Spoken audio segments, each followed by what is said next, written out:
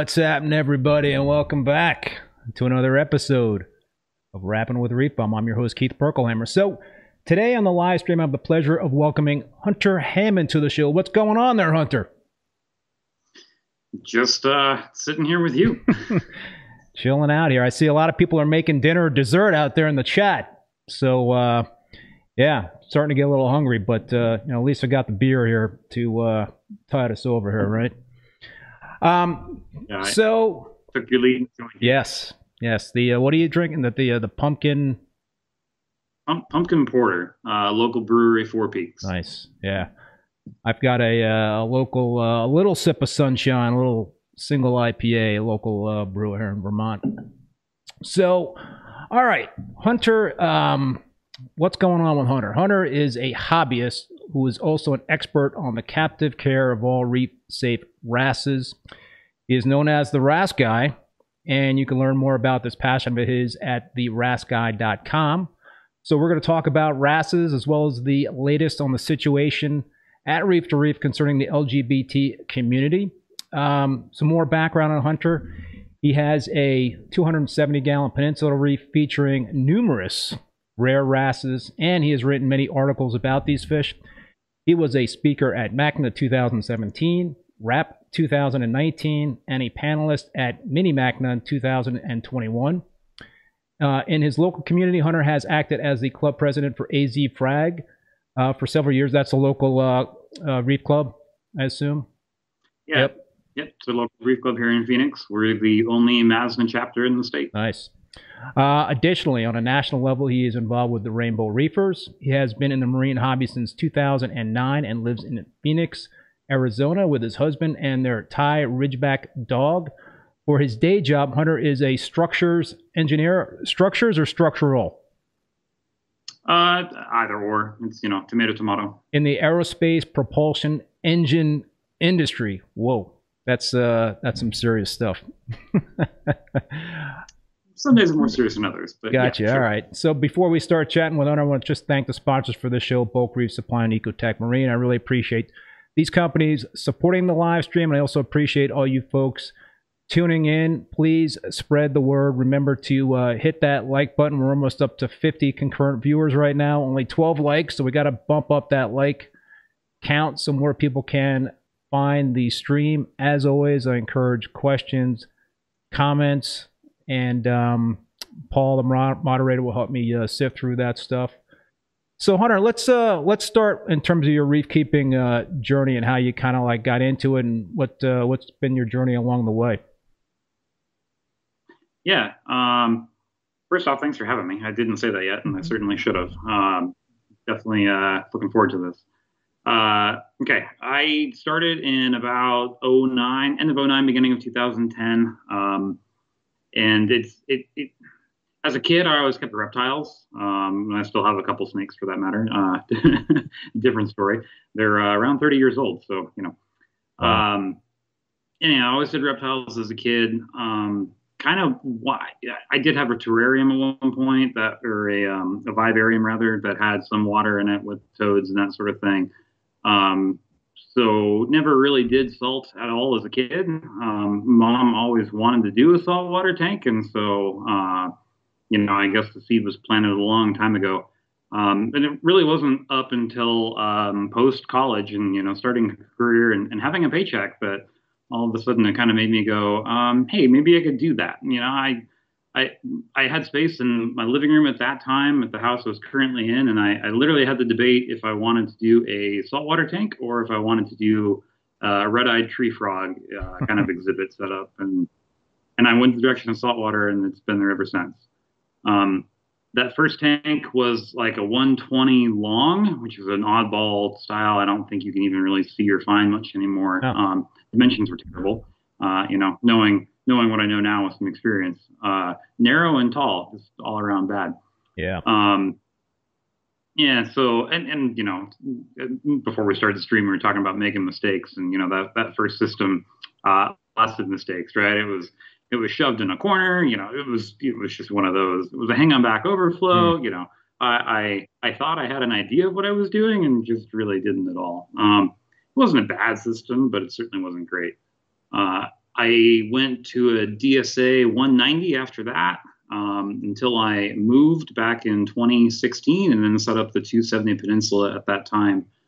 I've also got the Seahorse tank right now. That's a more recent thing. I had a little 20-gallon frag tank in a corner that just didn't really see a whole lot of usage, and the Seahorse thing is a side story in itself. That my husband has always wanted them, and when I first got into this, it was hey, can you put seahorses in there? And it's like, not really. You need a dedicated setup, and so I don't know. It's always kind of been one of those things. I started thinking about last year, mid-year, summertime, doing something different with that tank. And the Seahorse idea was brought up again, and I'd really attribute the push over the ledge to Felicia at MACNA, talking about it with her, and it was like, yeah, you should definitely do it. You'd be fine. And so now there's a Seahorse tank in the corner. Well, so yeah, Hunter passed along some video for both of those tanks, and we'll take a quick look at that. I see we're getting some comments about the reef to reef stuff, so why don't we, Hunter, address that? And I think there's some folks that don't know what's going on, some that do. So could you just kind of give us a summation of the what's going on with reef to reef and the LGBT community, and where it kind of stands at this point in time? Yeah, I'd love to. It's a longer story. I'll try to just stick to the bullet points, and if we want to dissect more from there, we certainly can. So this all stems back to late 2020 into early 21. It was really October 2020 when it kind of first bubbled up as a thing, but a trans man had made a thread, I believe in the lounge at that point in time, that was just looking for other queer people in the hobby. And at that time, I was a moderator in Reef to Reef. I had been for like 7-8 years at that point. Had a lot of interaction with the people that ran things and behind the scenes and whatnot. There could be lots of stuff to talk about there. But I had never, of course, I wouldn't have given my time and whatever to that site for that period of time had I ever thought that there was, a negative stance towards the LGBTQ community. And up until October of that time, I really hadn't seen anything that was that way. Now, I had known for a long time at that point, of course, prior to even becoming a moderator there, that the owner of the site, David Hammondtree, he is a evangelist preacher, reverend. He has his own church. It's really his father's church who started it. It is a subchapter of a larger evangelist church that the name has just flown out of my head now. I'd have to go back and look it up, but so those that know a bit about the evangelist branch, they tend to not be so kind to, anyone who is not a straight white person. Let's just put it that way. And the right-hand man of the site at that time, and still today, is Daniel Bannister, who is also in that church community, if you will. He is a Southern Baptist church planner. He's lived around the country and has been in California for a few years now. There's some side tangent with that I could share even too, that, I have had several conversations with him over the years, nothing since early 21. I had even sat down and had dinner with his family before, while they passed through Phoenix one time. So there was no bad blood or anything there ahead of time, but, actions speak louder than words when push came. Okay, enough background about those folks. So in October, a trans van put up a thread about, hey, is there any other queer people in the hobby? And it was there for a few days, and then it kind of got a bit hostile in the thread, and some bigoted folks said some things that they shouldn't have, and things got reported, and then it bubbled up in the back room, and David just pretty much went and shut it down, just pulled the thread out, and made it, sent it to the removed, effectively the deleted from public view section.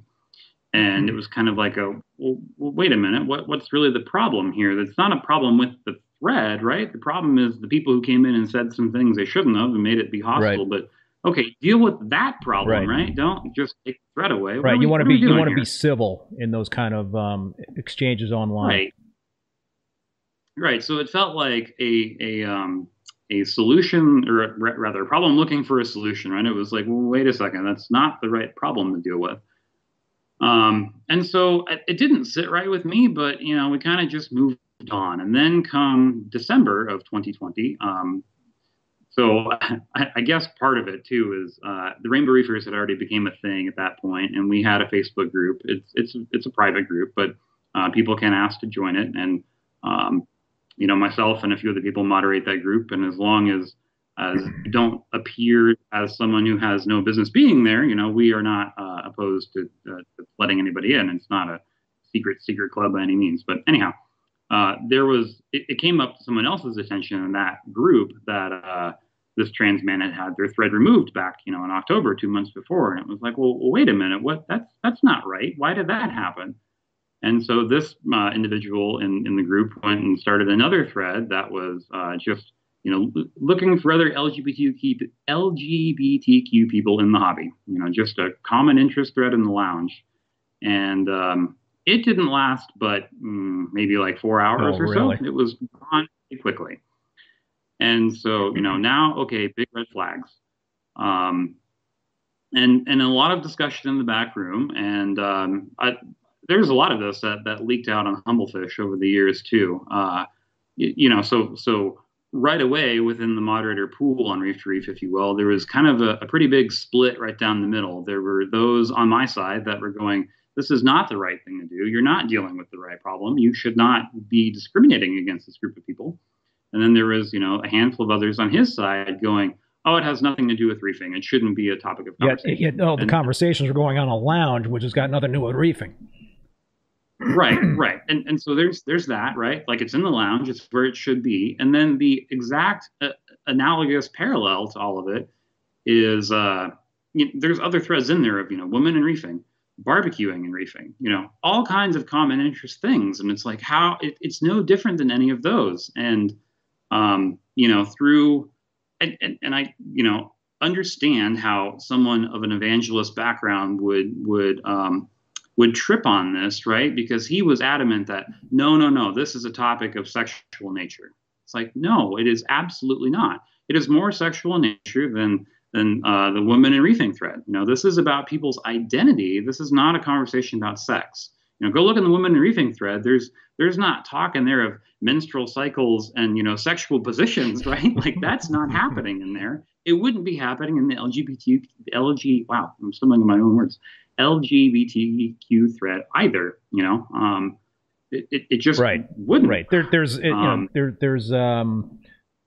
online forums in terms of the appropriate nature of the conversations that are going on. It's there are, I guess, limitations, but it sounds like there was just a broad decision made about anybody with the LGBTQ in that community. Yeah, right. So then it went from bad to worse. And as this issue bubbled up and it came to broader attention, more people got aware of it. He went on a purge then, and he literally purged any thread from the site, back from like 10 years before, any thread that had gay, lesbian, LGBTQ, any of those phrases in the thread title, they all vanished up in one night, just all gone in a poof. Wow. It was like, well, wait a minute. And so other people tested this theory then too. Like, is it just the words in the thread title? And, lo and behold, anytime someone would start a thread like that or change the title to a build thread with those words, it quickly got fixed, right. Erased. Now the problem's fundamental. Again, the big split, I had people on my side. The change.org petition, we haven't talked about that yet, but I know you've got a link to it. Yep, it's in the video description.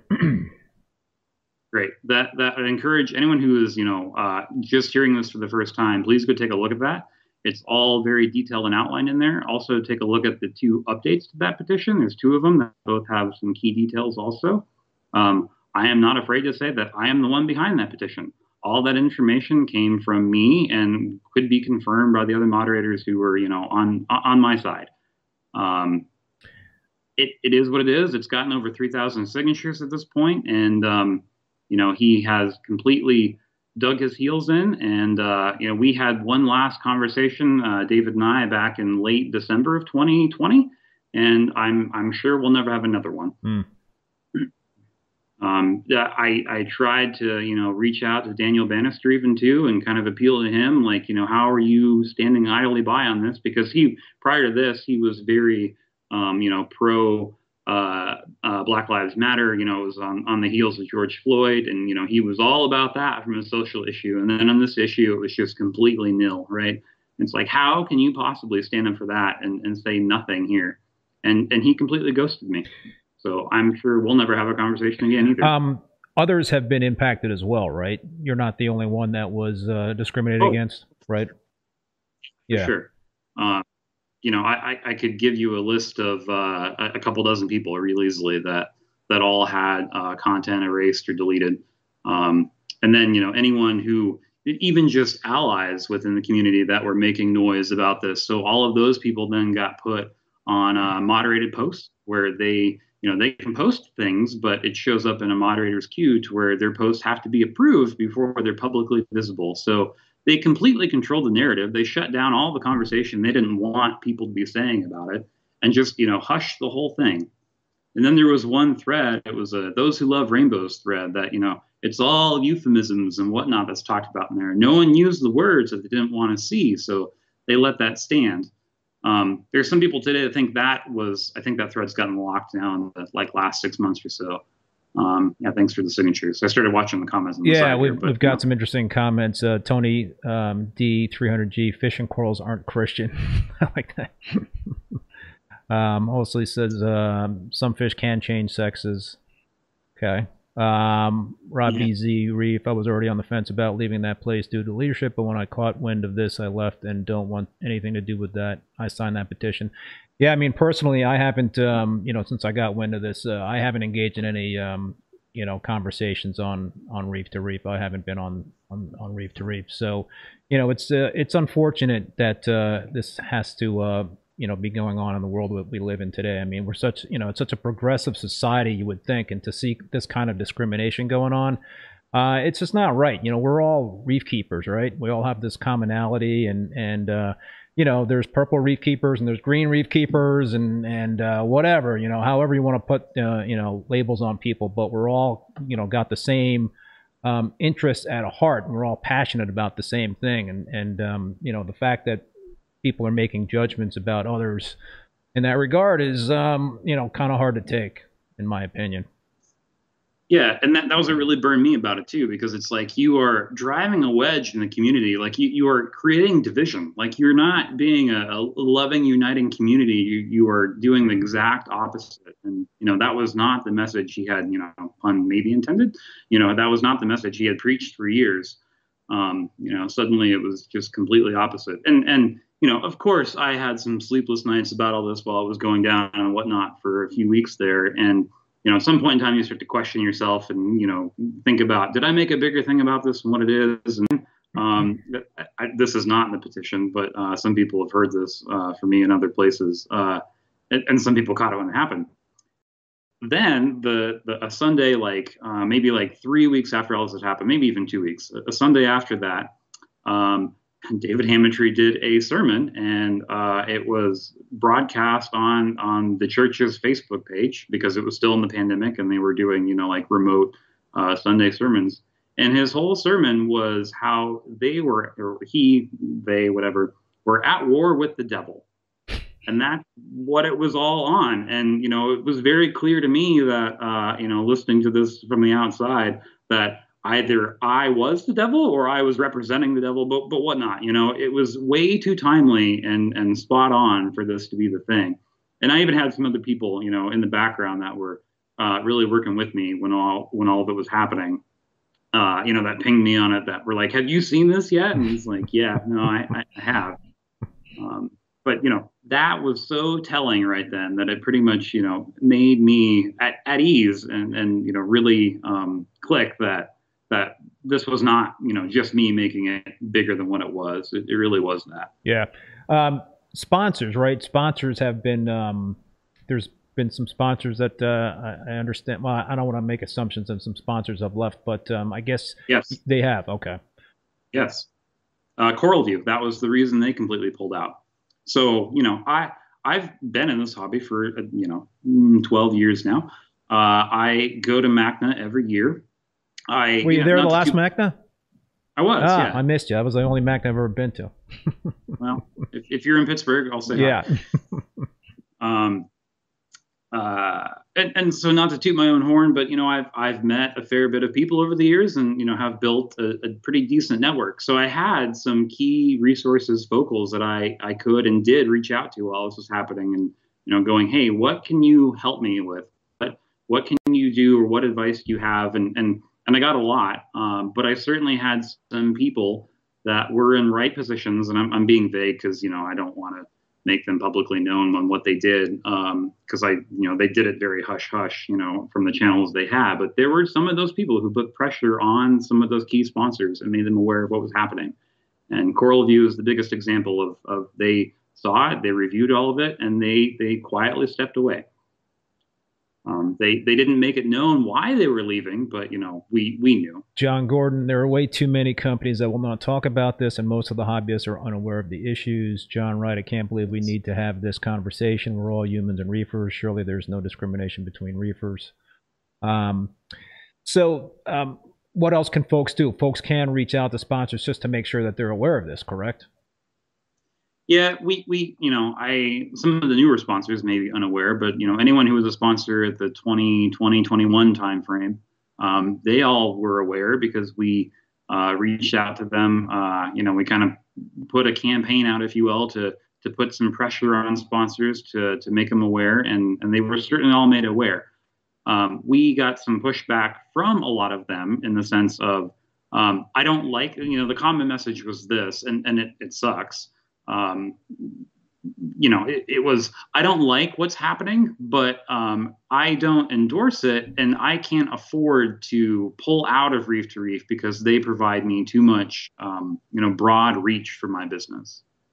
And that's disheartening to hear, but at the same time, it's like, well, I don't want to, put someone in a bad financial position because they are no longer a sponsor. Right. So we did try to soften the message a little bit at that point, because some of them also saw it as threatening on the message we were giving them of you have to leave Reef to Reef or else we're going to do this. And it's like, well, no, it's not so much of a threat, but okay, maybe it wasn't done the best way it could have been. So besides a forum like this, and besides the petition, what else are you guys doing in terms of outreach to try to raise the visibility of this issue, or is that kind of what the main forums have been? So there's been a lot of discussion and a lot of reach on Humblefish, because Bobby's who runs that, and Bobby was a former moderator from Reef to Reef as well. I'm sure he'd tell his own story on that, but he left the site prior to all this happening, and was kind of burned by a lot of things that had happened too. So he was very open and receptive to giving us an open seat. Reefs.com did the same thing. They gave us some airtime in a section on their forum. That didn't get a whole lot of traction, unfortunately, but it was a nice gesture for sure. We did try to reach out to some of the bigger social organizations, HRC, ACLU. I and myself from some of the other Rainbow Reefers did reach out to them and try to see if we could get anything there, and really no bites. It really much turns into, it's too much of a niche thing for them to put their resources on. And I get it, because they're looking at it going, well, okay, it's an issue with a private entity who is ultimately free to do what they want, right? Which is true. And what sucks is what I've already outlined, that he just buries it. That's his solution to dealing with it, is just not let people know that it's happening. So nothing has really changed since the initial issue had popped up. There's really no movement on that side of the fence.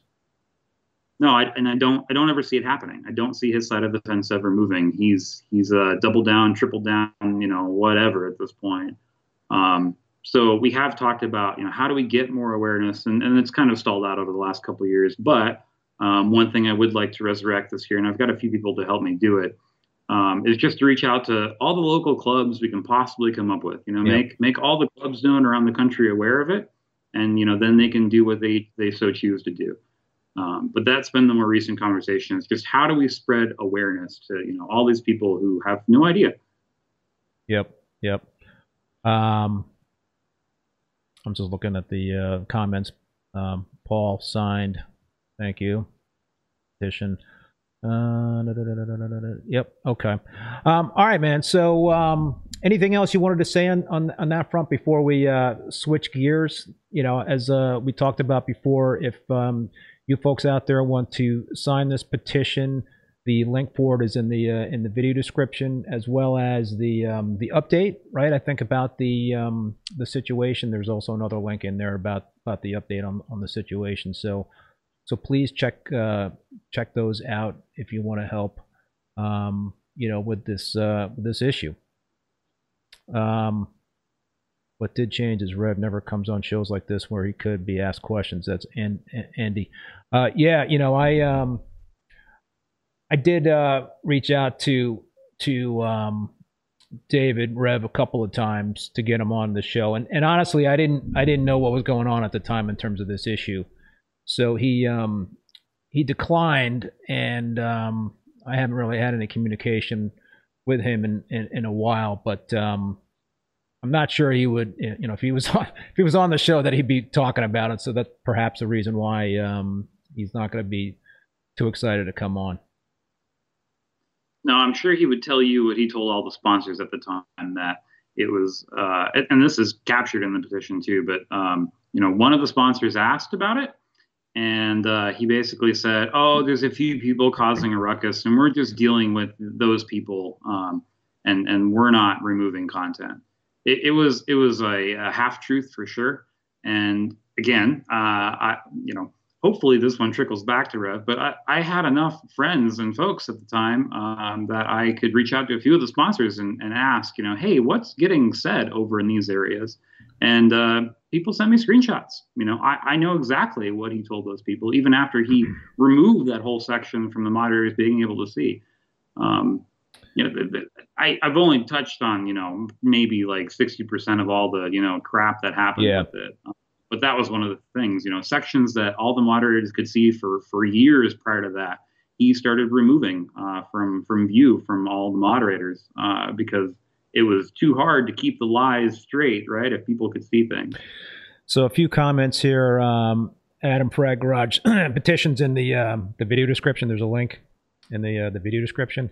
All right. So Michael Baldwin, I guess maybe I'm missing an earlier comment. That's my point. He makes the rules, and if he wants to stay, I abide by them. Andy Scott Oliphant, Michael Baldwin, I think you're missing the point. There are unequal rules on Reef to Reef posts relating to us are being deleted, but other off-topic ones are not. Andy and lots of people left Reef to Reef, and Humblefish grew. Sean Clark, I had no idea this was an issue. Scott, exactly. It's an age-old religious prosecution. Discrimination of LGBTQs, that is what's behind it. Reef Girl, hey Cindy, I don't do forums. Hearing this blows my mind. Religion has a lot to answer for when it comes to doing the opposite of the supposed Christian tenet of live and let live. Takes guts for you to fight it. I agree. Yeah. Well, thanks. Yeah. I tried to do what I could, I see another comment in here too of we need Ben and Rich from Reef Beef. I did an episode. Yeah, with them. I saw that. Not off the top of my head, but it's in one of the early ones, like 15 or less. But yeah, go check. Yeah, we talked about it for like 30, 40 minutes on there one time. Go check out that episode. It's a really good episode. Surf Zone Aquatics laugh out loud. I can no longer post on Reef to Reef because of this. Yes, the live view of the motors. Okay, so yes, all right. We've got a lot of people that are chatting about this, but we'll all right. we'll shift gears a little bit, talk about wrasses, but we could always come back to this if the chat sways the show that way. We'll certainly not ignore the comments. This is obviously a very important topic to discuss, and yeah, I mean, Hunter, whatever you think you need to do in terms of further discussing this, I am open to that for sure. Yeah. All right, wrasses. You're the wrasse guy. How did you become fascinated with wrasses? How? I don't even know if I can explain the how. It's just one of those. I don't know. Like some people get really into tangs or angels. I suppose it was just wrasses for me. The why maybe being that there's a whole lot of diversity and variety there. And they're also really great reef fish. I kind of saw that problem with angels, I think is a good example. There's a lot of people who really love angels. But there's a lot of them that, munch on corals. So, things like that were never all that appealing to me. So I don't know. It just kind of became the fish I honed in on at the beginning, and it snowballed from there. What do you remember which wrasse you first started with?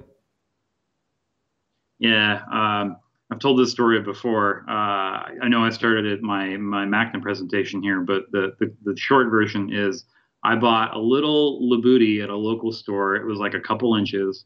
I'll always remember the price tag. It was $119. It was the first expensive That's fish pricey. I bought. Yeah. Prior to that point, it was like it was, and this is back like 2010 time frame. So I had bought a couple clowns at that point, and that was about it. But anyhow, so bought a little Labooty wrasse, Cerulopris labooty, and I had done my research, right, like everyone should, and I had the tank fully covered. It was covered with egg crate, and I bought the fish, brought it home. This was prior to knowing the importance of QT, but again, early days. Put it in the main tank. I watched it that afternoon, evening, went to bed. Woke up the next morning, came down, looked at the tank. I'm looking for my new wrasse. I'm going, where is the fish? And it was daylight enough where it's like, should have been out by now. Not really sure. And I looked for probably 2-3 minutes, and then I looked down at the floor, and there it was. and it was small enough where it had gone right through the egg crate. Whoa. And then to add insult to injury, it had been there for hours at that point. So it was completely dry, and it was on a tile floor, and it was stuck to the floor. I once had we talked about this when a couple of days ago when we did a little quick test via Skype. I love Chiodi leopard wrasses, and I've had two in my reef keeping career. And so the second one I had, which was in the current tank I'm running right, one of my current display tanks, I don't have screens on my top of my tanks, but I've got Euro bracing, and that was another question for me. Is like that I was going to have for you, but we could talk about that in a little bit. But anyway, I kept Chiodi leopard wrasses for years without any issues, but this one probably I had them for like 3 years. I came home, and there it was on the tile floor, and it was dried. It was like freeze dried. So I was like, oh, shit. And I picked it up, and I don't know how dry. It wasn't like stiff as a board, but it looked pretty darn dry to me. I put it in the tank, and it resuscitated and lived for another couple years before it jumped again. And then I didn't see it jump, and then, of course, that was that. But so, yeah. I've heard those stories before. I haven't ever done that one myself, but I've heard people put a dried fish in the tank and it was still alive. And I've got a live webcam on my tank, so I was trying to do the replay of the event in terms of when it jumped out, and I knew exactly the time frame, and for some reason the live webcam didn't capture the thing jumping out. I just thought that was odd. It was like somebody was covering something up there, and I don't know, but a stupid side note. So was it fast enough that it was like maybe the frame rate of the camera? Yeah, maybe you're right. Maybe it just couldn't get captured because it was so quick. All right, so I'm seeing a lot of questions about wrasses in the chat, and let's run some video of your current tank and kind of talk about the 270 gallon Peninsula tank. I know you sent this to me, and there was like some heavy blue light. I tried to like take out some of the blue light, but really cool tank. It's really not that blue. I know I told you this, but to the eye, it's like a 14K halide. That's where I like to keep my tanks. And then I put the cell phone camera on it, and it's like, why does this look like Windex? But yeah. So yeah, just tell us a little about this tank and the inhabitants. So it's a 270 Peninsula. It's 6x3x2 acrylic tank. Tiny plug to a local company, but Titan Aquatic is here in town. Okay. They do big stuff. They do like public aquariums and big displays. So they don't do a whole lot of small work. Even the hobbyists in town, they don't do a whole lot for. But one of the guys that's on the club board with me has worked there for several years, and so a resource to use. Anyhow, so they did the tank itself. They also did the sump for me. I know one of those video clips I sent you. I kind of just did a walk around of the stand and the equipment as well. Yeah, we're looking at that right now. Yeah, great. So tank setups and system design, if you will, has always been a thing for me that I pay attention to. Call it the engineer in me. But I make a point to try to get my electronics and the sparky bits away from the wet area. So I like to have a wet and a dry area in my stand. Yep. So that's part of the stand design. Is there's actually a divider in it about it's kind of like a 2/3, 1/3 kind of division. Yeah. And so the front cabinet is where all the electronics are at, and the dry space, if you will, and then the sump and everything wet is on the other 2/3 of the stand. Equipment wise, it's a Fluval SP6 return pump that pretty much runs everything. I manifold off of that. I run some carbon GFO, I run a calcium reactor. There's like a 20-gallon ATO in there. Lighting right now, I just changed this over at the end of the year, but I've got 4 Kessel 500s on it and a couple Reef Bright strips. I've done all kinds of different lighting over the years. I had T5s in the tank now for the last probably 4 or 5 years. Didn't dislike it. I just was ready to lose a little bit of heat in the room from the T5s and went to the LEDs. What else? There's a couple Panta 42s on it that run in like a gyre sense. Those are some serious pumps. Yeah, I really like them. I had Ecotech MP60s on it for several years, and they were okay. I didn't hate them, but there were some downsides. The holes in them or the slots, the spacing in the slots, if you will, is kind of big, and definitely lost some fish in those. I heard them called fish killers for years, long time, and I didn't really believe it. I believe it now. So there's a couple of Panta 42s, and there's also a Tunzi. Oh, I forget what model number it is. It's one of the big ones. Got a wide flow on it, and I've got that set to just basically do a wave in the tank. And you've got it's like a mixed reef too, right? I mean, in terms of the corals you have in that tank. Yeah, correct. It's mostly stonies. I like to kind of how it's aquascaped. It's got the taller stuff on the back end of the tank, if you will, and then it kind of tapers down to the peninsula end, and the LPS are more on that side. One of my long-term goals is I want to keep the view perspective down the tank, right? So where you can always stand at the front of the tank and look all the way at the back. So the corals are laid out a bit strategically for that. Yeah, I have a pretty similar tank to what you have. I have a 225 gallon Peninsula tank, so it's 6 foot long by 3 foot wide, but only 20 inches tall. So right. I'm more into the SPS, so it's a real SPS dominant type of tank, and height wasn't that big of a deal for me. But the challenge is the flow, in a Peninsula tank, and trying to make it so it's not obtrusive, right? And I started out with 4 MP40s at the end with the external overflow box, to try to hide it that way as best as I could, but with the SPS and the polyps and what have you, I was not getting good. Polyps were not really moving on the other side of the tank, so I ended up adding, I added two MP60s. So instead of having four MP40s at the end of the tank, I have two MP60s and two MP40s, and then I put the two other MP40s at the other end, the viewing end panel of that tank. So I wanted to try to avoid doing that, but I'm used to looking at it now, and it doesn't bug me, and I know it's best for the critters in my tank. But it is a challenge, right? I mean, in terms of getting that kind of flow going. But the pan arrays, that's some serious pushing power. Yeah, I really like those. I mean, they're the flow pattern is really different on them. It's a very narrow jet, but so okay, just use that to your advantage. But yeah, a 6 foot reach is totally possible with them. Wow. All right, so let's talk about fish. What kind of wrasses do you have in the tank? I see Andy is asking, what is your longest lived colorful wrasse? My fairy wrasse only lasts a year or two. We can get into the specific stuff. But what do you have right now in the tank in terms of wrasses? Rare wrasses, right? Yeah, it's a revolving door for sure because yeah, they do have a limited lifespan. So let me touch on that really first before I completely forget it.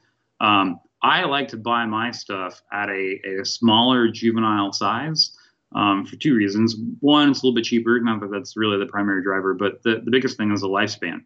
If you buy smaller ones, you get to watch them grow up and you get to keep them longer. You'll see the biggest price tags on the super males or the ones that are the most showy and colorful, which is fine if you're just in for the immediate satisfaction, but back to the lifespans not being super long for some of the species, you don't really know how old those fish are, and they might only have 6 months left. That's the reality. Wow. So I forgot the name you said. If you had the comment there, and I'm not looking fast enough here, Andrew. But, yeah. Yeah. So it's possible that Andrew had something that was already old to begin with, if you will. Okay. I do like to buy my stuff smaller. That occasionally doesn't work out. MP60s are a bad recipe. The worst one was a candy bass. And he went head first into it. They that had gone really down must have hurt. Yeah, it was. Yeah, and it was one of those where it's like I know there's nothing wrong with that fish. Like I had just seen him, 2 hours before that, and he was just fine. Anyhow, so currently what's in there? I've started to diversify a little bit in the last 6 months, I'd say. And some of that is just some problems that I've had with the tank. And Rich Ross did a thing at MACNA talking about, herbivores. And if you look at wild reefs, you'll see the patches that are always kept somewhat algae free are those with herbivores. And if you have an area where there's not many, there tends to be more algae. And it's like, yeah, okay, it's pretty elementary, but I had never really thought of it that way. So my more recent additions are one, a copper band. That's to deal with the aiptasia that have popped up in the last year. I had a marginalis butterfly prior to that for several years. Did a great job of keeping the tank clean. But a year after he was gone, and it's like, oh, I'm starting to raise an aiptasia farm now, and that's not. There's other people that are going to say, oh, you have other solutions. It's like, yeah, but my tank full of wrasses, nudibranchs won't work. I've tried it. That's a waste of money. Have you tried peppermints? I have, but again, kind of same problem with some of the wrasses. They may go after them. Hit and miss. I don't think I've tried it with ones I currently have, but yeah, maybe worth a try again. So anyhow, copper band, there's an Achilles tang in there, and also a scribbled rabbitfish. I can't think of the Latin right now, but I really had grabbed the rabbit because I've got a Caldiferopsis, I think. I'd have to go back and see if I got that right. But I've got a wiry green algae in there that's kind of an oddball, and is one of those where it has been known to be, a tank teardown for people to get rid of it. Rabbitfish will eat it. So that's the only reason I have him. Otherwise, it wouldn't have appealed to me. So some function there. And the Achilles I wasn't too worried about because, there's a lot of flow in that tank, and I thought I'd be fine with it. He's been in there several months now. Sorry, enough about those guys. I also have a Tomini tang that I've had that might be the fish I've had the longest. Nice. Now I've got a clown I've had longer, but I've had that Tomini tang for probably 10 years. I'd have to go back and look. Parrot clownfish, one of those was one of the first fish I ever bought. I lost the female a few years ago for no reason at all. Things happen. But I've got another old time female in there now with my original male. That's a story in itself. But it was a local breeder of clownfish that was completely getting out of the hobby after he was commercially scaled breeder for a long time. And this was his original pair of clownfish, and he had just recently lost the male. And so I have his female that's 20 some years old now. But Whoa. um, Wow. anyhow, enough of the non-wrasse fish. So wrasse-wise, right now in there, and I may miss a few. I'm just going to go off the top of my head, but there is a black leopard. There's a Vivian leopard, a Potter's leopard. Nice. There is a jeweled Jewel leopard wrasse. people call them a jeweled leopard, right? But technically they're a Halochorus. That's it's kind of an in-between species, or even the classification of them was not super clear, but they're technically a Halochorus. There's a Halochorus richmondi in there. That's a species you don't see very often, but it's super, super pretty. The blue stripes on that guy are iridescent, like the Femininus. I do have a Femininus in there as well. What else? There's a Lineatus, a rhomboid. I've got a little Earls and Earli and QT right now. I had an Earli for a long time prior to that. I should go back and look and see how long I kept that Earli. But it was from juvie size to full grown and old, and I knew it was coming. It was one of those where if you do this long enough, they start to get a look to them and a body shape, and they just start to turn into an old fish, and you can see it. And I saw it with him, and I knew it was coming, and so that was a few months ago. So I got a new Earls. I'm definitely missing some. What do you not have that you would like to have? Oh, that's an endless list. And some of those are simply ones that are unobtainable, which maybe is part of the appeal. Yeah. I guess one of the ones that's been at the top of the unattainable list for a long time is the purple boned. They come out of the Red Sea, and that's kind of the problem. Where they're most known is off of Sudan, and they can be collected there, but trade embargoes, we can't take anything from Sudan. Uh-huh. And they're also known up by Egypt, but no one collects up there. So maybe someday, but until then. Sanguinus is another really cool species down in the Mauritius. There was a little bit of collection of those a few years back. It was a specific trip, and somebody on a rebreather went down deep to get them. And then it turned into a mess after that because they kind of got held for extortion fees a little bit along the way, and it didn't go as planned, but some did come to the States, and I had an opportunity, but it was just a price tag that I just wasn't willing to do. Yeah, everybody has their limit, right?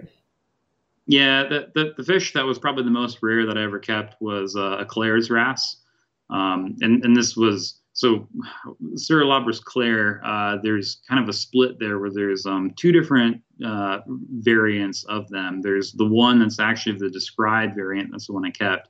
And then there's some that came out of the Cooks a few years ago. No, I said that backwards. The original is from the Cooks. There's some that came out of, my memory is failing me. It was where Rufus collected Peppermint Angels, but he collected the other variety at the same time. So there's been a few more of those than the Cook Islands original variant, but there was 5 of them that came into the States, and I had grabbed one of them, and I paid a couple grand for that fish, and I kept it for about 6-7 years, and same thing, just kind of got the old look, and I knew it was coming, and went away. The thing I'm mad about is it vanished in the tank on me. I had a plan to pull it out and take fin clips, send it off to the taxonomists, because they all wanted the DNA samples. Yeah. And I couldn't deliver. Wow. Yeah. That sounds like an awesome fish. Let's take some of the questions from the chat here. Vivid Creative Aquatics. Hunter, what is the typical lifespan of a yellow chorus wrasse in an aquarium? I've had 2 and lost both at around 6 to 7 year mark. The most recent one just a few weeks ago. I guess it also depends in terms of how old that fish is when you get it. Right, and so this is always a fun topic, but because the people always want to know how long do they live, and so the first caveat there is we don't really know. I have my own personal thoughts and experience that I've collected over the years, and people definitely agree that it's genus dependent. Um, some genera are definitely longer lived than others. Halicorus are kind of in the middle.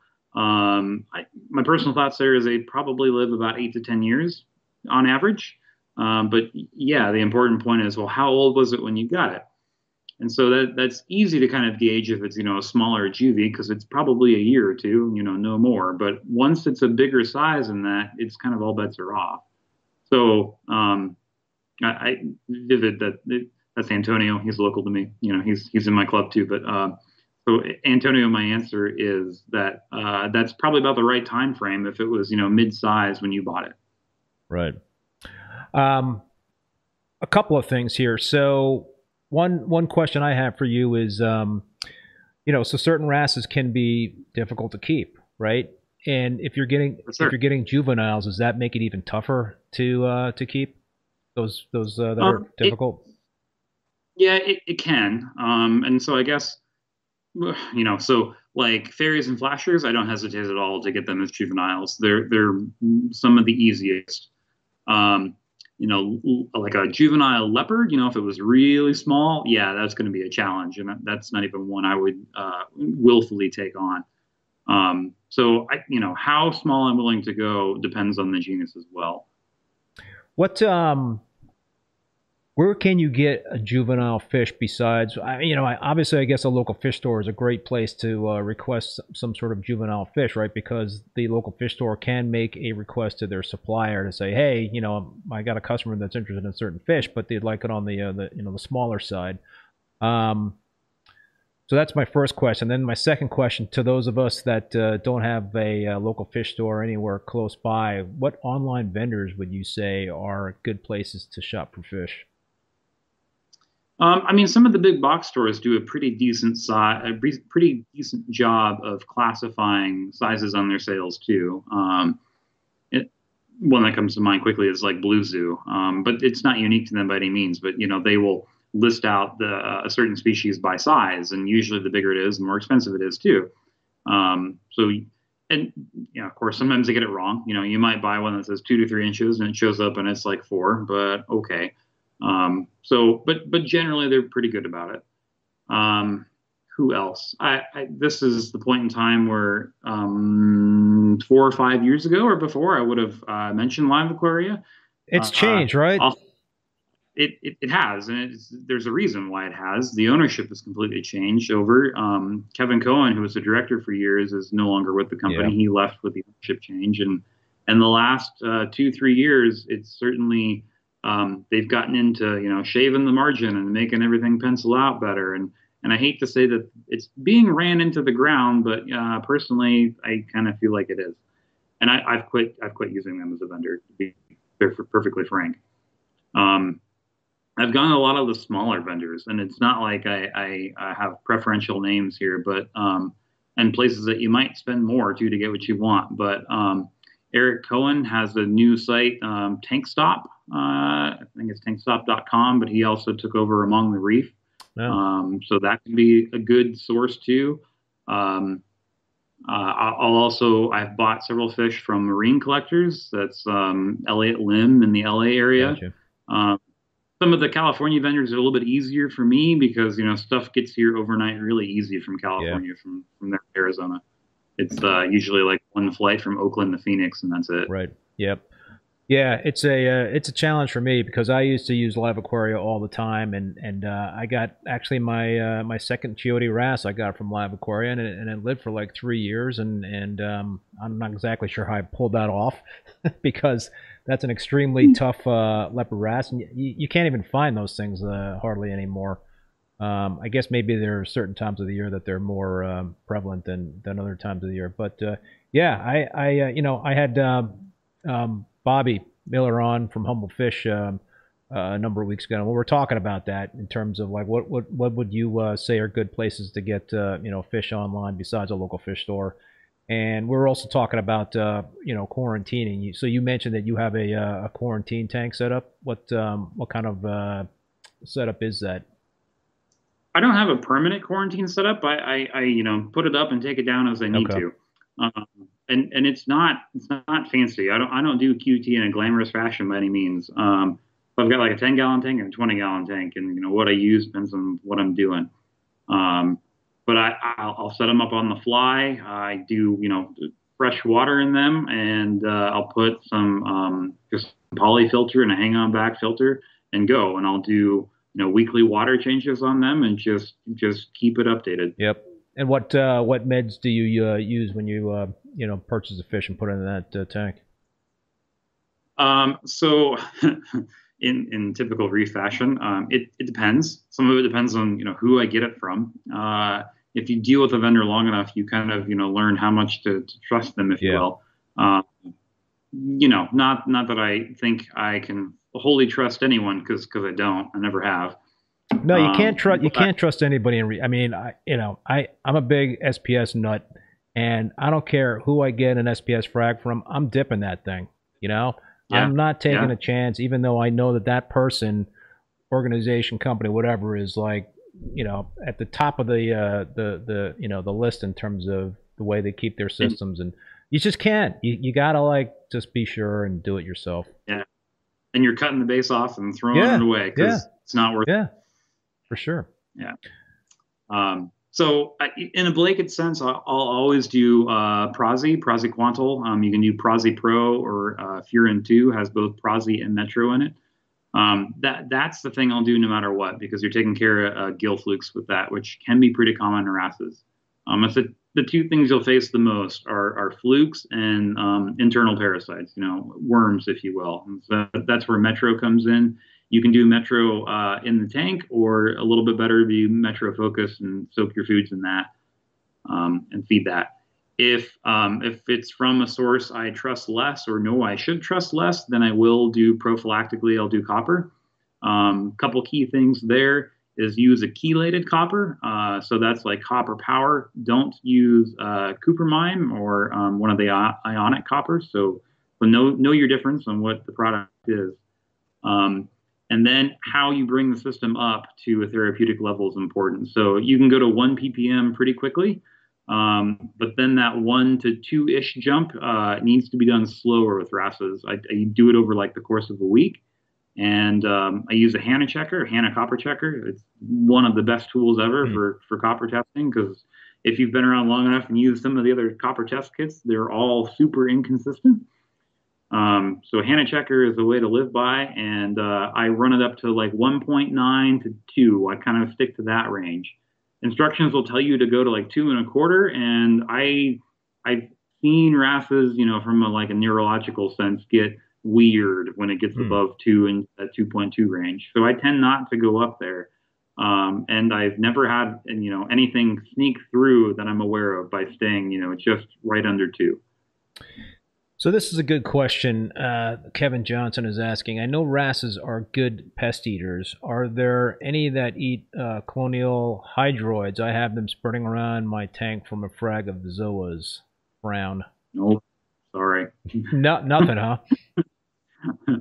All wrasses are pretty much carnivores. So, the things that they might eat, they're not going to be a hydroid. I don't even know what might eat hydroids for that matter. I'm sure there's a nudibranch that does.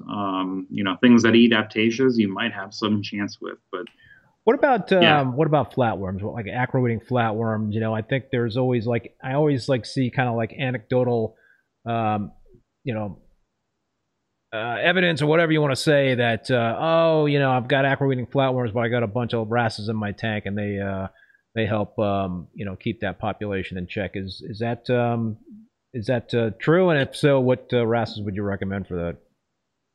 it can be true. Now, I don't want to paint the wrong picture. Everyone needs to understand that it's only going to be from a management perspective. You're not going to eradicate your Right. flatworms with wrasses, especially acro eating. So yes, they can help you manage through that problem and live with it. Um, the genus is again important. Some genera only feed from the water column, and other ones are benthic feeders, and they'll go around and pick things off. And so those guys in the latter category, halochorus, are great ones for reef tanks. Um, huge caveat here, but pseudocolinus are also good for that. That would be like your six line and your mystery wrasse. Right. Those need to be the only wrasse in the tank if you're picking one from that genera. It's really important. Don't mix those guys with any other wrasses. You're in for a bad time eventually. Um, Leopard wrasses, maybe, but they're a little bit less of an inspector, if you will, than some of those Halicoris are. So this kind of dovetails into Insane Reefer's question. Ask Hunter what wrasses are good together. I'd love to keep a Radiant wrasse with a Leopard wrasse. Is that a good or a bad idea? Those two. Yeah, you'll be okay. I'd encourage anyone who's got basic questions here. I didn't mean to degrade the question by any means, but go check out my site, please, therasseguy.com. I've got all my articles on there. I've got a long one that'll kind of walk you through some general guidelines. I always say guidelines. I never say rules because we're dealing with live animals here. Nothing is set in stone. So those guidelines are really based off of my experience directly or some collective experience along the way. But yes, it's important to know what genera you can mix with others and which you can't. And really, it's the pseudocolinus are the ones to just flat out avoid if you're wanting to do multiple wrasses. Halicoris and leopards go fine together. The Anapsis or the tamarins are also fine to throw in that mix. I keep all those in my tank together, no problem. Yeah. Fairies and flaxes are fine together. Pretty much all of those together will be okay. There are some Halicoris that you definitely would want to avoid. Halicoris is a catch-all genus, and there's like 60 plus species in there, and they're not all built the same.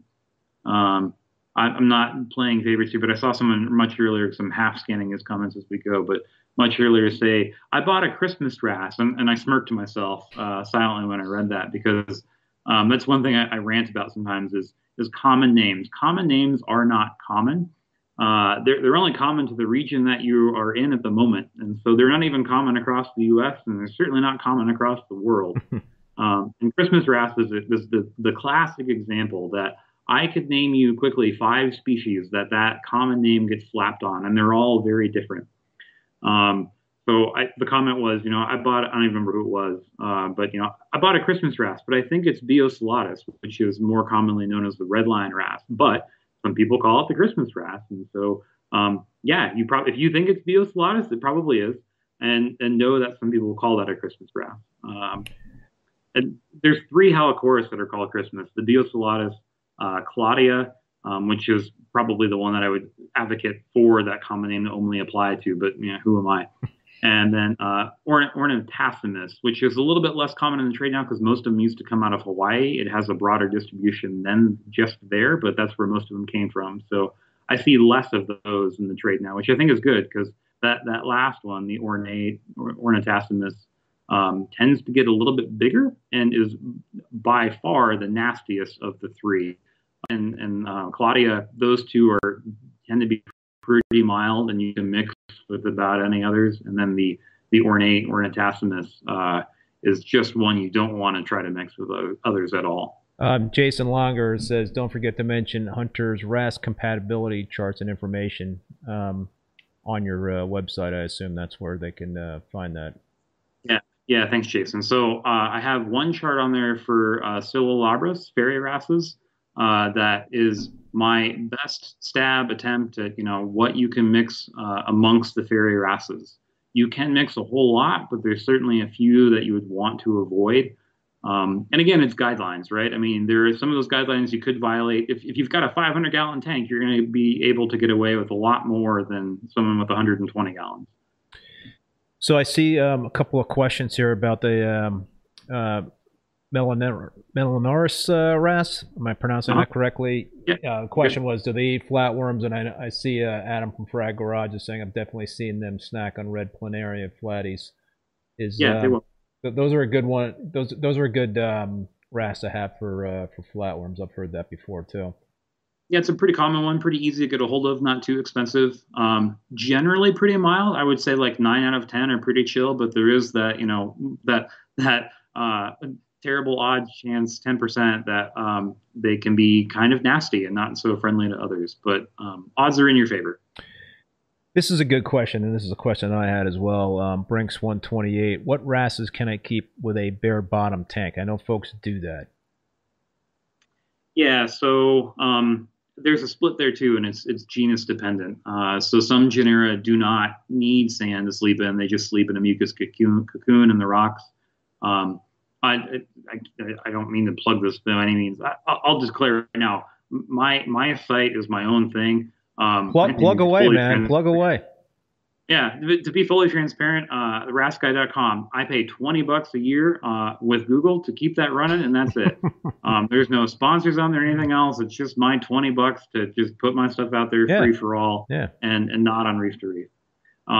There is a buy me a snail option. It's through Buy Me a Coffee on my homepage. If you want to throw me a few bucks, I'm not opposed, but I'm also not out here soliciting funds either. Well, no, I mean it's a lot of work to put that information out there. So yeah, you should. And so on my general guide, I break it down by genera, and I put a note in there for each one if that genus does or does not require sand. If you have a bare bottom tank and you've got if you really want to keep it leopard grass, which needs sand to sleep in, the only real way around it is you got to give them a sandbox. And by that, I mean a little container. It can be Tupperware, it can be Gladware, whatever, right? It can be a ceramic dish for that matter. But a little box with just an inch or two of sand in it, and you can, if you've got the right setup in your tank, you can hide it around in the back someplace. It doesn't even need to be visible, right? It just needs to be there, and they will find it and use it. Now, of course, they're going to throw sand out over time as they use it, so you need to need to refill the sandbox. Yeah, you're going to be vacuuming sand off your bare bottom and putting it back in the sandbox. But if you're okay with that, that's how you can do it. John Gordon, Hunter, if you ever want a sponsor, let me know. So there you go for the website. All right. Thanks, John. Do wrasses that need a sand bottom that have a sandbox in a tank, is that stressful for them? I mean, is that an appropriate way to house a wrasse, or is that going to just kind of stress it out since it's going to be looking for sand all over the place? But I guess it's kind of hard to ask the wrasse's feelings, but yeah, well, I've had people bring this up before, and I guess after I've snorkeled enough wild reefs, as you go around an actual reef, you quickly have the realization of the whole reef bottom is not sand, right? There's a whole lot of rock and everything else. There's only sand in certain areas. And so with that in mind, I don't see the problem, right? Like they have to be used to finding the areas that have sand in nature. So I don't see that any different in your tank. Now, there are some wrasses that don't need sand, right? There are certain wrasses that, right? And what would those be? Fairies and flashers are the two best examples of ones that don't need it at all. Interesting. Pseudocalamus do not either, but again, don't mix them with other wrasses. Yeah, I was thinking from my Peninsula tank, but I don't know, man. I had some great luck without the. So I mentioned Euro bracing earlier in the live stream, and my rationale is that Euro bracing does help prevent some wrasses from jumping out because you've got a little bit of a border around there, and if they're kind of surfing up the side of the tank on the glass or the acrylic or what have you, then they get to that Euro bracing and they get rejected, put back into the tank. But so I had great luck with my Eurobrace tanks without screens, without having any fish jumping, including wrasses. But the last few years, not so lucky. So I assume it helps a little bit, but I guess the best way to be safe about it is to have a good, top with netting on it, right? For sure, yeah. Euro bracing helps. It's a matter of time though before they go through the non-brace and out of the tank they go. Right. I mean, you were saying before that you had egg crate or whatever, and they go through the egg crate. I mean, that's a pretty tiny place to go through. Yeah, the clear 1/4 inch or even 1/8 inch netting is certainly the way to go. It works great. You can find that in a lot of places now. It used to be hard to find a decade ago, but not so much. Here is another good question, and it's an appropriate question. Manny's Reef. Any wrasses that are not as jumpy as others? No, I mean, yes, in the sense that the Halichoris and leopards, Macropharygnon, are a little bit less likely to jump. They tend to go down as opposed to up if they get spooked. Um, However, that's not a license to say they don't need a tank cover, because that's totally not true. That's like one of my must have kinds of things for keeping a wrasse. Right on that list always is a completely covered tank, and I say completely and stress the completely part. I also like to say, if the head fits, the fish fits. If there is a hole big enough for the head of the fish to go through, it is a matter of time before they go through it. So understand that, and have your tank completely covered before you get in the wrasses. Otherwise, it will be your heartbreak later. Yeah, Rob B's Reef. Euro bracing does not help. Laugh out loud.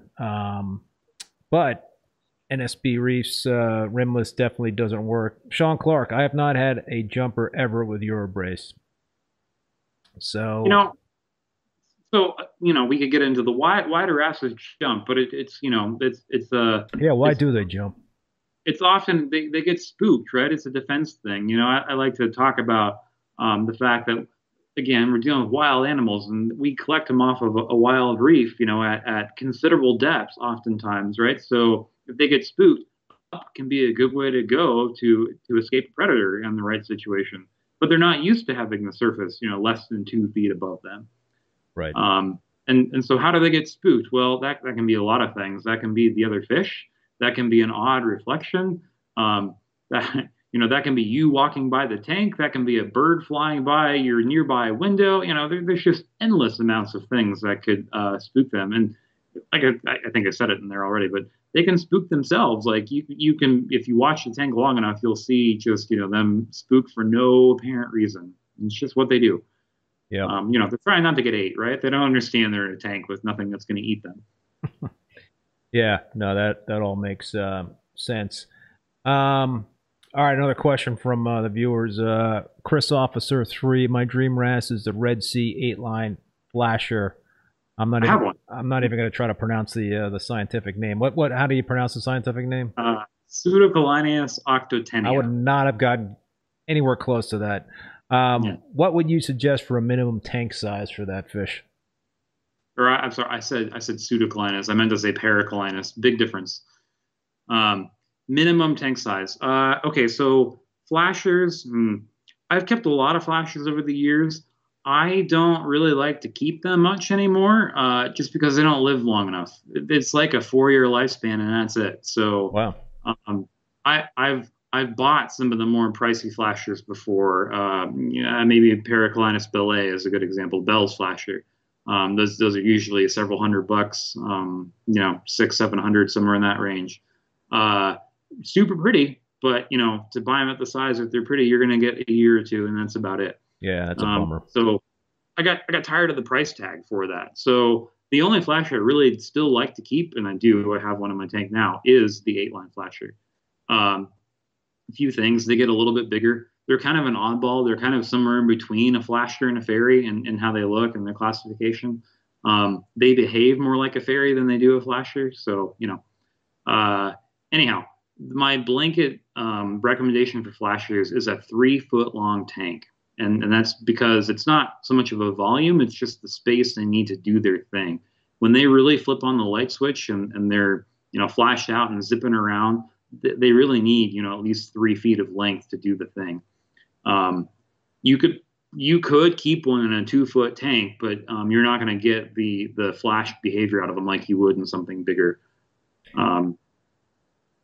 Yeah, they're really cool fish. I had one in one of my tanks, and I didn't realize I had a flasher wrasse. I don't know what I was. I bought this wrasse. I forget the name of what it was, but then it started doing its thing in terms of like just changing colors. I was like, holy shit, man, that is like pretty bizarre behavior, and it was like really freaking cool that those fish can do that stuff.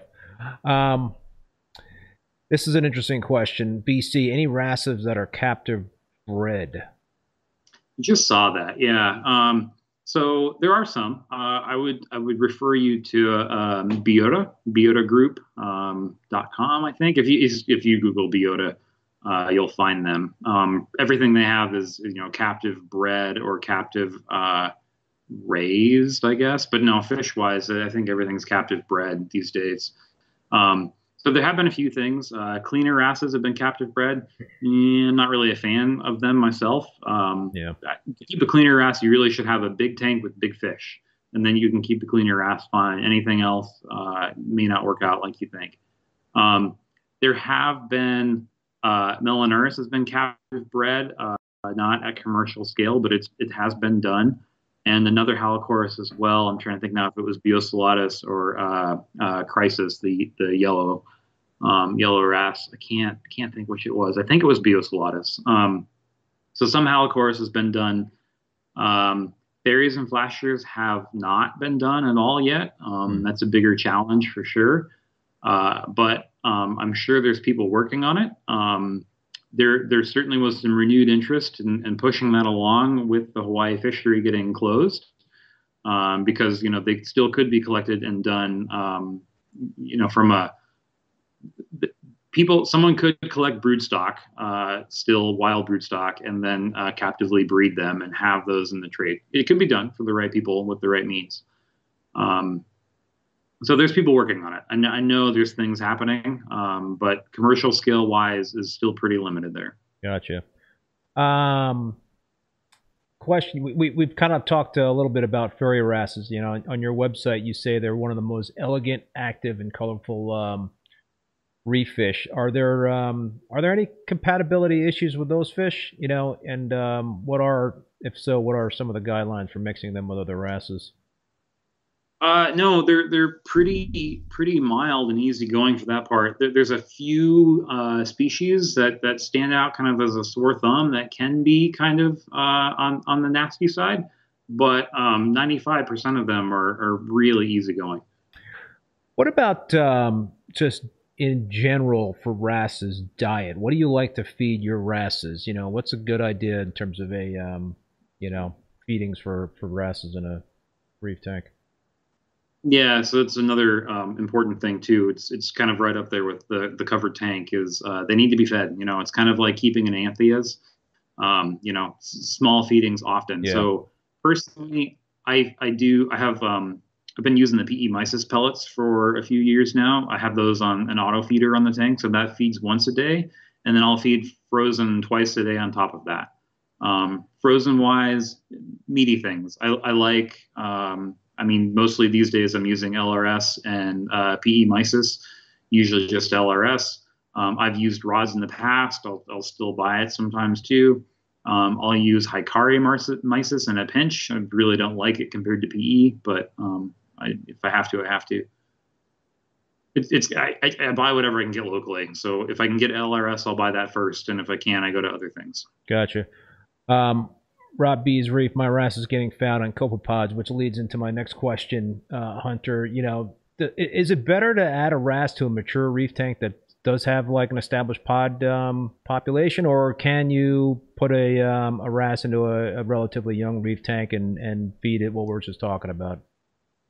Depends on the genus again. So fairies and flashers, they're going to feed from the water column, and they're not really going to pick off pods on the surfaces. They might do it if they get really hungry, but if you're feeding them properly, you're never going to see them do that.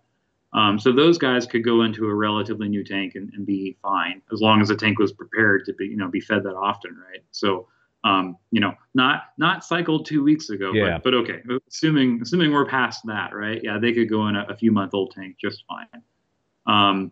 Some of the other guys that are more the benthic feeders, so Halichoris are pretty easy for the most part, but like your leopard wrasses and especially the tamarins, yeah, I would like to see a bit more of an established tank for them. 6 months would be good, a year would be better.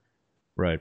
Yeah. That's kind of like been my assumption with wrasses. Those are like the last kind of fish that I would add to a reef tank. I'll add hardier fish like some chromis, whatever, the tangs and for algae control, and then sort of like in the at the back end of my fish list, the wrasses would be kind of like the last I would put into the to the tank. Yeah, and a testament to that, on a tamarin, on an Apsis femininus, a blue striped tamarin. Everyone, oohs and ahs over that fish. So Yeah. I I've kept a few over the years. I had one for several years in my last tank at my old house, to the point it was starting to turn male on me. And we moved across town, like 20 minutes across town kind of thing. And I set up this new peninsula tank. And I had to start over with new rock because I had a complete Postolepora takeover in the old reef tank. It was total plague. Like I'd never do it again. Pretty coral, but, basically like Aptasia all over the tank.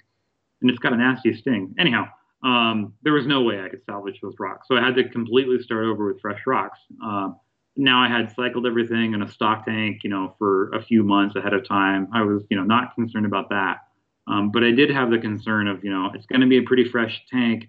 Is the femininist going to be okay? And it's like, well, I don't really have any other option anyway. So do what I can. And feeding like I do, still feeding 2-3 times a day, frozen at least twice. I lost that femininist after a few months. And then I waited. I gave it a good year after that point for this tank to be, nicely established before I put one back. And I did, and I've been fine with the one I currently have for several years now. So you mentioned something that made me think of something that happened to me.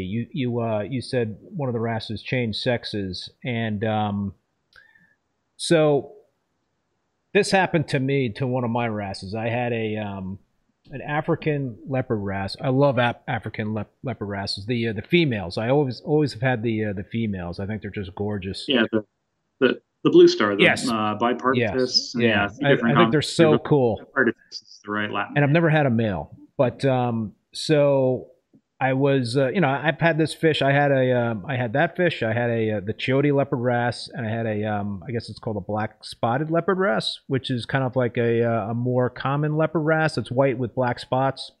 I don't know if that's the, yeah. Yeah, Milagris is the Yes. Latin name on Yep. that one. So I had those three, and one day I walked by the tank and I looked into the tank, and I saw this fish. I'm like, where the hell did that come from? I was like, holy crap, man! This thing, I guess it did it changed. It changed from like a female to a male. Yeah, you had green with stripes, which was not the fish you had Yeah, I was like, before. what the hell? And so what causes that? I mean, that was weird to me because I don't think I had made any, changes in terms of my fish population. The wrasses were the same, but this thing just all of a sudden changed sex. I mean, are there anything that would spur that on, or is it just after time it might happen? Well, yeah, after time it might happen. That's the real answer. The why is all social dynamics. I mean, it's all a hierarchy in the tank kind of thing. And I've made this analogy before too, but most wrasses, I mean, they all kind of have this push to become the alpha male, and then the females transition to male, and everyone's trying to kind of fill that role of king, if you will. This makes me think just real recent here. There's a video that's been circulating. I've seen it like literally a dozen times, dozen different places on Facebook in the last 2 days now. But if I talk about it long enough, I'm sure someone can put the link in to the originator here from Facebook. There's a school of Paracolanus nursalum somewhere in Indonesia, and the thing that you can really dissect in the school is there are more males than you can count. Like there's just males all over this video. And if you look close, and there's some stiller moments in it where you can see some of the males courting females, but the male to female ratio here, it just looks completely skewed. It looks like there is 3 to 4 males for every single female that you can see. And I think that's kind of a good testament to what happens there. So the females, even ones that are spawning and breeding with males for a few years, most of those tend to end up transitioning to male. It's a thing that happens in nature for sure. If it happens in your tank, it's back to those sort of social dynamics. And so if a female, feels such that it can assume a position of power. That's kind of what cues that transition to male then. So if you've got other fish in the tank that are more dominant and I hate to say keeping it in check, right? But holding its place in that social hierarchy, that could suppress that from happening. But if it's the only leopard wrasse you have, there's probably no one that's going to stop it. Gotcha. Yeah, it's a really cool dynamic, and I was kind of bummed out because I did like the the female coloration, but I don't know. I'm finding it tough to find those fish now these days. I don't know if it's just kind of a cycle in terms of what's going on collecting those fish, but Yeah, it's probably ebb and flow. I see that from time to time where, we can be inundated with some species for a long time and then collection stops for a little bit and a few years later it'll kick back up again. so the you briefly mentioned the Hawaiian ban earlier, and if that gets reversed, what are you looking forward to coming back into the hobby? I know the what was the it was like a mated pair of what was the wrasses coming out of Hawaii? They were bright orange. Several. Flame Yes, wrasse, maybe? flame wrasse. Yes, yeah. Yeah, so yeah, Cerulabris Jordani, that's a good example of one of the ones that has just gone. Like you can't buy them now because there's no collection. Um, mm, I should caveat that I have seen some trickle in, but it's people illegally collecting. Oh, That's how those are coming in, you know. So unfortunately, that does still happen. It's handfuls, right? I mean, let's be honest about that. It's not really a problem, if you will, in terms of population numbers.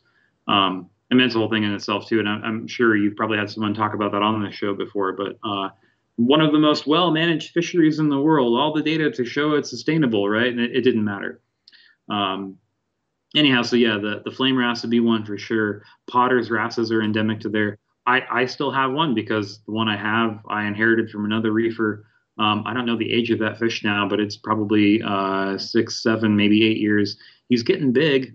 they're really cool looking fish. Yeah, I've seen that species full grown before, to where it's probably I don't know, like in the 7 inch range, and they get kind of girthy Whoa. too. They get big top to bottom. Well, So I'm hoping I keep that one for several more years, but we'll see. Um, some of the pencil wrasses came out of there. The ornate Halichoerus wrasses came primarily from there. They do come from a few other places now. One of the other big ones that's completely gone now is the red-tailed tamarin. That was endemic to Hawaii. That's completely shut out of the trade. Um, there's a few others too, I'm sure. Trying to think of any thalassomas. A lot of the saddle wrasses, the thalassomas. Let me caveat: thalassoma is a genus that you do not want to put in a reef tank at all. But for big swim tanks, they can be great in there. Saddles were primarily collected in Hawaii. They're found other places. Sturge wrasses, same thing there.